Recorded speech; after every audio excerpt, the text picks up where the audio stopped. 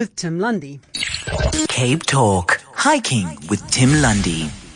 At High Tech, they're driven by the belief that the outdoors is for everyone, no matter who you are or where you are from. You deserve to experience what the outdoors have to offer. In a world where we spend 90% of our lives indoors, they're here to give people the freedom to explore a little further and enjoy the moments that unfold. Each season, High Tech evolves their design and technologies, all with a single purpose in mind: to get the world outside. With me in the studio is Tim Lundy, and we're going to talk about things hiking. Tim, hi, I haven't spoken to you for ages. It has been a while, hasn't it? Yeah.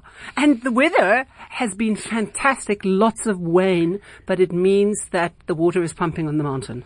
Yeah, it means that things are slippery and the rivers are flowing. I was on the mountain on Friday with a group, and it's just so nice to hear the rivers flowing. Are there areas where the rivers actually have denuded the paths? Because sometimes when it gets rough, I've been on the mountain and it gets a bit hairy. It can do, yeah. There are sections. Are there sections that you know of? I haven't heard of any reports of any places, but I'm sure there are places where that water's coming rushing down the mountain and does cause a bit of damage. But often what happens is when that does happen, the word gets out quite quickly, and sandparks will go in and sort out, especially if it's damaged a path to the point where you can't cross through it. Yeah, yeah.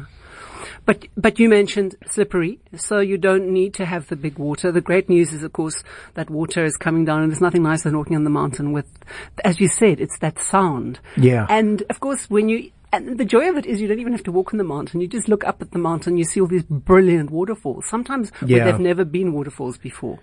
Yeah, I know you've got to, it's to use a funny phrase, it's a slippery slope, because on one side it's really nice to see the water. On the other side, everything is slippery and dangerous. 2 weeks ago, walking with somebody, we were walking on the contour path above Newlands. Yes. And if you walk in the middle of the path, it's fine. Just on the boardwalk, just on the sides, it is super, super slippery because all the algae sort of starts growing on the wood. And she unfortunately wasn't watching. Yeah. Something distracted her. She put her foot and she just went flying out. And as you say, I mean, that kind of injury, it happens so quickly, and wet rocks, jumping from rock to rock. Yes. Definitely not advisable when it's wet. Yeah. Always be sure-footed. Yeah. And especially or treat everything as wet and just to be careful. And also just, when we were coming to Castellsport on Friday, it's just, for the group, it's a good thing the person in front just goes wet rocks. Yeah. But and then the next person is very shady even in summer. Yeah. I can imagine that moss and with that moisture. Yeah. It must be very, very wet. No, absolutely. And there are sections where you've just got to be very, very sure-footed. And there's also quite big drops, so it's not it's not like Platyclip, which is small little step sizes. It's a bigger drop. So it's easy to slip. Funny you should say that, because Platyclip is still claiming a lot of people and injuries of twisted ankles and stuff, and that's purely from just putting your foot down on a rock and it just the wrong place, wrong time, and slipping and twisting ankles, breaking ankles. We had a leg injury up there not too recently. Okay. So have you seen more injuries due to the wet weather recently? Look, at this time of the year, it normally does pick up anyway. Okay. But what we are seeing is that people are out a lot later. I think at this time of the year now as well, with the cable car being closed, it is a lot busier. And I think I put a call out either a week or two ago about the litter on Platyclip and at the top table, because the cable car is closed. People were just throwing stuff down. Oh no! I'm glad to say that the cable car company had sent people up and went and sorted it out. They've bagged it. It's now waiting. The other great news is, which I got this morning, is that the cable car company have announced that they're opening a week early. Give us the date. It is this Monday coming. Oh, wow. Yeah, so the 12th. So they're opening pretty much a week early, which is good brilliant. News. Very, very good news, because it can't come any sooner, especially with people who walk up. Again, on Friday when I went hiking, came across two different groups, and I said to them, look, where you guys going? And they're like, no, we're going to the top. And I said, the cable car's closed. Oh no, we didn't know that. So they were expecting to come down on the cable And that car. was at 2:00 in the afternoon. Yeah. So it's all very well expecting to go up the mountain, but you're going to come down. And for me, and that's the worse. hardest part is coming down. Absolutely. 'Cause that's when you slip and you fall. Yeah. And because you're tired as well. Yeah. So your Going legs up is will be huffing sore. and puffing. Going down, it takes a hit on your knees. Yeah. And as you say, well, my muscles are often very wobbly. And that's when, you really, can cop quite as you say, it is a second. And it strikes me the way you described it, the middle of the path is fine. And often when you walk on the mountain, you find a way that has a good gradient to walk on if it's fairly level. Absolutely. So, and also when you jump on a rock, if there's water, that rock might be wobbly, whereas before it isn't so. Yeah. Yeah, and the thing is, like with the contour path, everyone kind of walks in the middle anyway, so that's where it's going to be worn. So the algae doesn't have a chance to actually grow back. Yes. Whereas the edges, no one walks right on the edges of those planks. Well, some people do, and then they find out what happens to them. Yeah. They end up slipping, and I mean, she slipped, she banged her knee quite badly. Yeah. But she was fine. But And the thing it happens quickly. The thing about our winter is that, yes, we have stormy days like today, but then we suddenly have a beautiful day. And for tourists who come here, it's perfect. Because then they go up the mountain. But, of course, on the mountain, just because it's a beautiful sunny day, as you say, it can be quite treacherous. Yes. Yeah. So, and that's not, you don't need to be a tourist to know that. Cape Townians need to remember that it might be glorious and sunny, but there's a lot of moisture in obviously the sides of the paths, and the rocks might be wobbly. Yeah, look, I mean, when we did this walk last week, we had all 4 seasons. We had lunch. Yes, One minute you could see Lion's Head, the next minute you couldn't see past the rock. Yes. It comes in really quietly, and it just blocks out everything that you're seeing, and your sense of direction goes completely out the window. Yeah. And you start off the walk and everything's fine, and then suddenly, absolutely, and things get slippery. Now, you mentioned you saw a group going up 2:00. They were hoping to come down on the cable car. I'm glad that in our conversation you haven't had rescues of people who ended up being there and got stuck. Yeah, no, well, there was one group that was stuck this week as well. They went and got them, but I mean they got down late. I think the rescue guys got them down at about 3:00 in the morning. Now you got to know if it's 9 degrees down when here. When you said late, I thought, it gets dark, So what do you mean by late? So they're not going to do that again. No, they definitely won't. Cautionary tale. So they put the call out quite late. So the rescue people then come with their headlamps and so they've got to send a team in to go and I mean it's really difficult. I'd actually hate to be in that situation because if you're up there and now you call for help, what they do tell you is do not move because we will then be looking for a needle in a haystack. That mountain is enormous. Yes. And if it's pitch dark and it's rainy and it's wet and it's cold, that's an even bigger place. Do you geolocate with a cell phone? Or do they say, I'm near the bush and the rock on the path? Yeah, we do a lot of calls. We will use the GPS or the WhatsApp. I've got that locator. Okay. And, or we'll get them to send coordinates. But you must ask their permission, I'm assuming. You can't. No. Or they're wanting you to rescue them. The caller will put them through, the steps of how to actually send us that location. And once we've got that location, we can put it into our phones. Yes.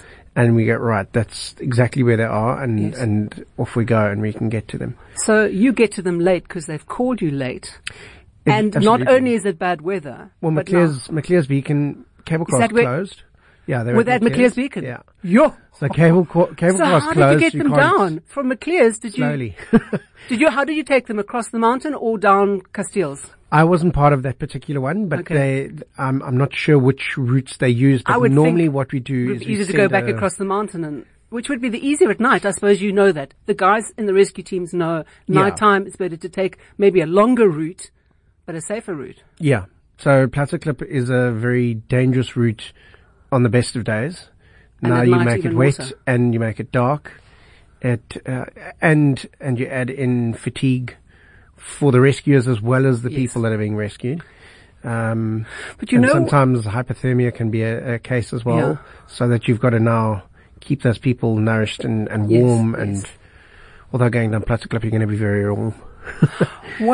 always I find heartwarming is you guys do this a lot, and so you know your stuff. Yeah. And it's not new to you. The conditions are not new to you. And so you make the call about, okay, you obviously assess the state they're in and the state of the weather, and you know, because you're up there so often, the best route. And so that's also heartening. What can you tell people? You say don't move, but if they're stuck there and it takes you guys a while to get up there. 3-4 hours. 3-4 hours you can get cold. Oh, very cold. Very cold. That's the reality. Do you give them, when you watch these sort of survivor things, do you kind of give advice about burrowing under a rock or even digging into the mud and warming or do you just stay where you are? Stay where you are and try and keep as warm as possible. Keep out of the wind as much as possible.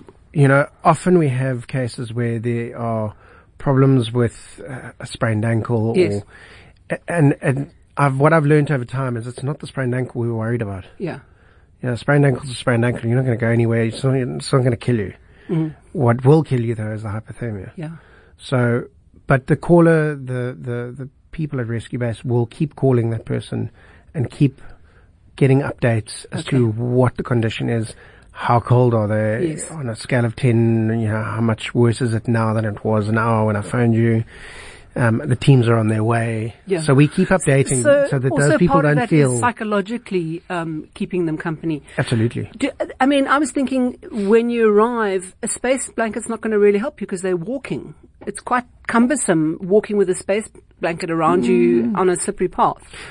Or Look, if it's on the flat, I wouldn't take a space blanket down Platteklip. Yeah. But you're going to generate a lot of heat, body heat, going down Platteklip anyway. Yeah.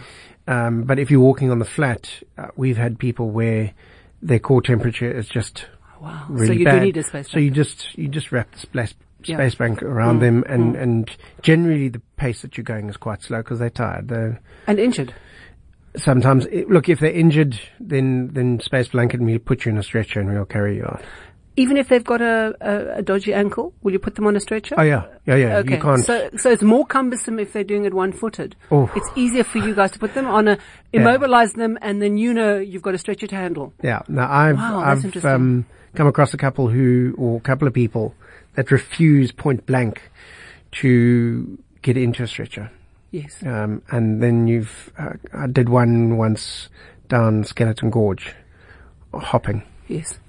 If you've ever been down Skeleton Gorge, it's a nightmare. And I do that in the dark at night, one-footed with two people on either side, and it's step after step. So you got to hop, step, hop.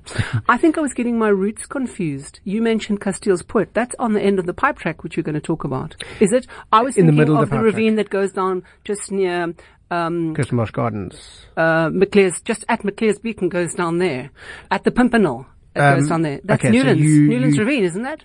You thinking of Newlands? But you can't get from McClere's to. No, but it's not that easy. In fact, that's often the most difficult route. Absolutely, Newlands Ravine is between Devil's Peak and yes, and that's what I was thinking of. And I was conflating Casteel's Poort. And tonight we're talking about the pipe track. So you go along the pipe track and you go up Casteel's Poort. Yes, the Casteel's Poort comes off the pipe track, yes. Okay. So tell us about the pipe track. Well, that's a nice one to do in this weather, isn't it? It is. Yeah. It is a very nice one to do. It's a nice one to do at any time of the year. Yeah. It's relatively flat. Being a pipe track, it would be in the beginning if you start at Kloof Neck. You've got a couple of up and downs, nothing too major. And then you just basically follow the track all the way above Camps Bay. And then it goes beyond Camps Bay to Woody Ravine, past Casteel's to Woody, and then it goes around the corner on a very, not narrow path, but a path with a big drop off on one side. And, you can have 2 or 3 people walking past each other. And then it goes around the corner into the next ravine, which is Slungwurly Ravine, which then goes into the mountain after that. The gorgeous thing is you're walking under the 12 Apostles and you've got this glorious Camps Bay underneath you. Yeah. So it's actually a very special walk. I love it when people say it's flat because I remember the first time I said it, you've got to be joking, because the pipe goes along and sometimes there's quite a drop that you've got to go down and up. Yes. But mostly it's not really a path. It's more the size of a road in most places. And it is something you can do for a Sunday afternoon ramble. Or just as you get to Casteelspoort, at the bottom of Casteelspoort where the river comes through. Yeah. Which is flowing really nicely at the moment. Yes. It then turns to a path after that. Yes. And I've always gone up Castile, so I've never gone further than that. Okay. So I don't know that path. It's a lovely walk, and it's from time to time you come across the pipe where it's exposed. Okay. So the pipe has to go across the ravine straight. So they've built pylons for it to actually sit on. Oh, okay. And then the path goes into where the river is and then comes back out again. Now, how far can you go along the pipe track? Almost all the way to the end of it. As a child, I went end of what? To the pipeline before it goes into the mountain. In Slangoli Ravine now, there is a sign, and I wish people would pay attention to it because it says danger, no entry. And dangerous way up is another. It's just very, very steep. Mm-hmm. The old staircase that used to be there that would access the tunnel has completely collapsed. You cannot get to that unless you've got ropes. So please pay attention to that. So geographically, for people who don't know the mountain, how far is that if you're looking down on the beach coves?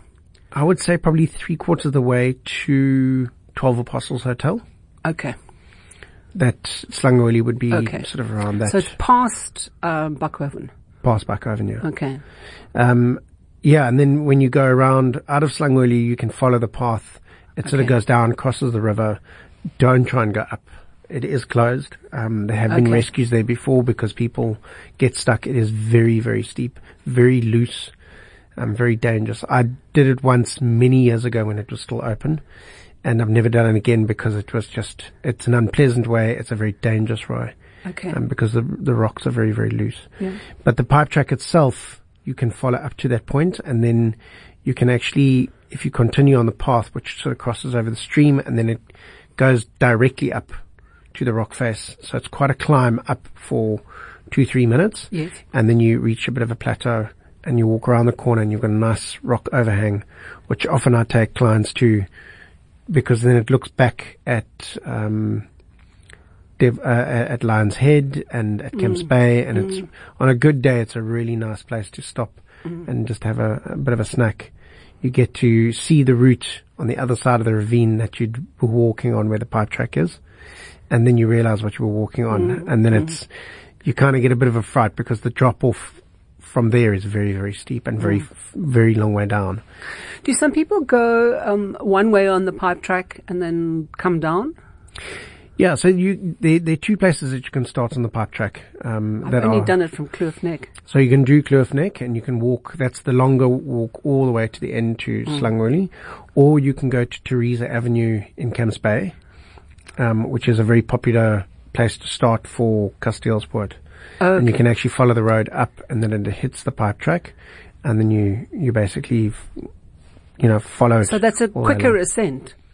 Much quicker. So people who don't want to do the whole pipe track back could actually at Casteelspoort come down to Camps Bay area and then get an Uber back to their car. Yeah, exactly. No, exactly. In the old days, if you came down, how am I going to get home?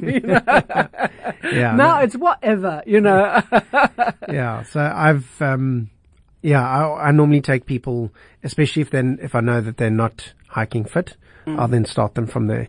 And that Teresa Avenue is really nice because early morning when you go, you've got all the protea pin cushions that are they're blooming. They've just started to open up, amazing. And the bird life is just amazing in the morning. So it's just those alive. Pin cushions are blooming over Oakapseweg also, and it's just. I think they're going to be really good this year because it's only August. And they've already started to open up. Now tell us about the pipe track and the history and that building you go past on the left. Are you talking about the Kloof Neck refinery, the water purification plant, the old big building?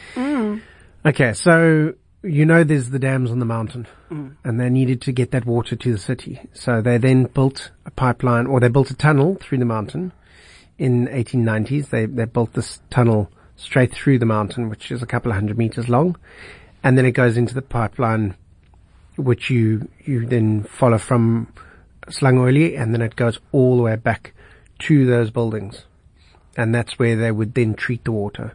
So up until that point, the water is that sort of brackish, that sort of the Coca-Cola color, if you want to, what we always used to call Coca-Cola water or tea, or it has that funny look to it. And if you've ever run a bath with that kind of water, you're kind of going, ew, it doesn't look so nice. Yeah. But it is pure and it's really good. I would say it is better for you when it is in that state than when it is completely clear.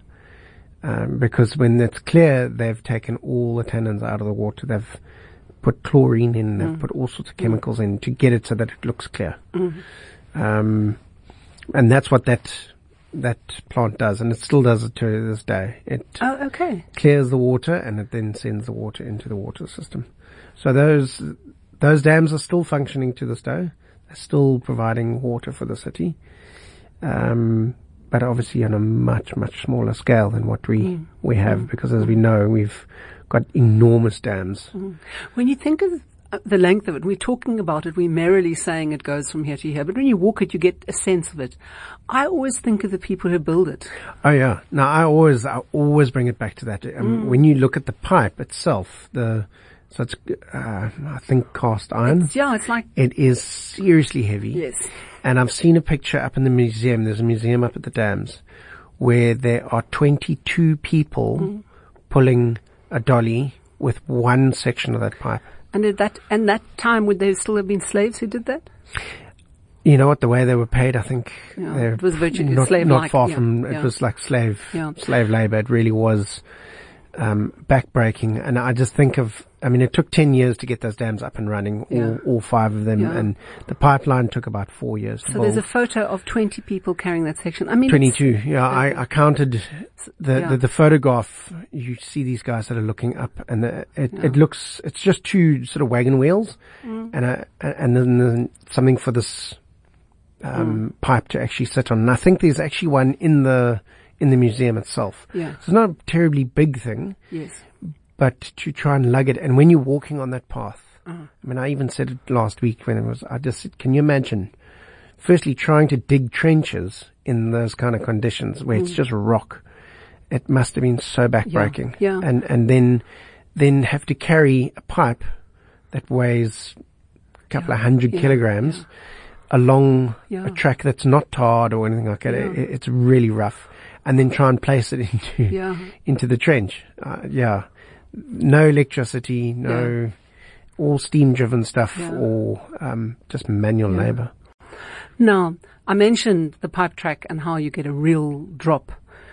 And, of course, I have seen many people running across that pipe track. Do you have injuries from people trying to cross and they fall off? No, but it's interesting you're talking about runners. We very rarely ever have any rescues of runners. And I mean people who are trying to be book and walk across the pipeline rather than on the track. We haven't had any calls that I know of. Okay. But yes, don't. Yeah. There's some sections where it's really, really high. Yes. And people think they're really, really clever, and it's and they get all book and we can cross over on the pipe. You slip and fall on that thing, you're going to know all about it. Some of them are a good story and a half high, and you can seriously injure yourself. So I know people like to go and try and take photographs of them, and they're being very clever, but it all ends. It's not worth the selfie. Tears. Yeah. Now you mentioned the runners. So the runners. The pipe track is used by quite a few runners because of its length and because it's nice and flat and it's quick. But we don't really have that many rescues for runners for some bizarre reason. One of the theories is that they never stay in one space long enough to injure themselves. Yes. They just, the energy is bouncing from one spot to the next, and before they can twist an ankle, they've already moved on to the next spot. And I remember coming down one evening at 4:00 and a guy was running up. But these guys run up and down and up and down and up and down. And as you say, they're moving. So even if a rock shifts, they're already on to the next. Exactly. You know, their momentum is already. they're like Ryan. Sands. Yeah, I mean, you see him in the mountain and these guys motor. And, Yes. and you think, yo, what happens if they fall and then they're injured and they're just in a t-shirt because they're running? But they are agile, as you say. Yeah. And so it's really heartening to know that you don't get calls out. Yeah, no, it's normally mountain bikers Yeah. or hikers. Okay, talking about mountain bikes, do people schlep mountain bikes onto the pipe track? No, there are sections that you are allowed mountain bikes, but Yeah. the lower sections of the roads, there are mountain bike tracks that they've now laid out. I can't say I've seen very many mountain bikes. I don't think it's that popular. Yeah, because I mean, you'd have to schlep the bike for quite a, you know. Yeah, well, look, I mean, they ride on the roads, so Yeah. they've lots of hill climbing and stuff like Yeah. that. I don't think there's a lot of level stuff. Yeah. The problem is that mountain bikers and hikers don't really go together very well. Yeah. They, mountain bikers end up getting, they come down really, really quickly and they come upon you very, very fast and then get very angry because you're standing in the pathway. But Okay. Just in closing, how long is it going to take if you do the pipe track there and back from, say, Kloofneck? Because I think people also they think, oh, it's a short walk. yeah, look, it can be short if you run it. It can be Yeah. very short. Yeah. But if you're going to walk it, you're looking at around about 3.5 to 4 hours. Yeah. So don't start too late in the afternoon. No, any hike, don't ever start too late. I mean, these guys I came across the other day where it was 3:00 in the afternoon and Yeah. they were heading up Castells. Yeah. And I said to them, where are you going? And then, no, we're going to go to the cable car. And I'm like, yeah, I've already told one bunch off, please don't. And the guy says, oh, cheers, thanks very much. And he was holding a beer in his hand. Oh, yeah. And he was in shorts and a t-shirt. And I'm like, really? Yeah, yeah. I said to him, look, And please don't take it the wrong way. I but don't you're going to wanna be calling see- me later on. Yeah, I said to him, I don't want to ever meet you again. Yes. So, Ryan Sands, of course, was talking about, has opened, you know, those runners and people who run up and down mountains are amazing. And some people think that they're like that, you know, but they're not. Yeah. Tim, thank you so much. Lovely to see you again. Yeah, you and too. Till next time. Any last winter words for listeners about hiking? I'll share my details. I always do for people who want to get hold of me or interested in anything hiking related. Email is tim@capetownhiking.co.za. Facebook is Cape Town Hiking with Tim Lundy. And Instagram is Cape Town Hiking. So yeah, if people want to get hold of me or if they want to find out more information, they're more than welcome to, or to even join me on the mountain. Wonderful. Thank you. Cheers.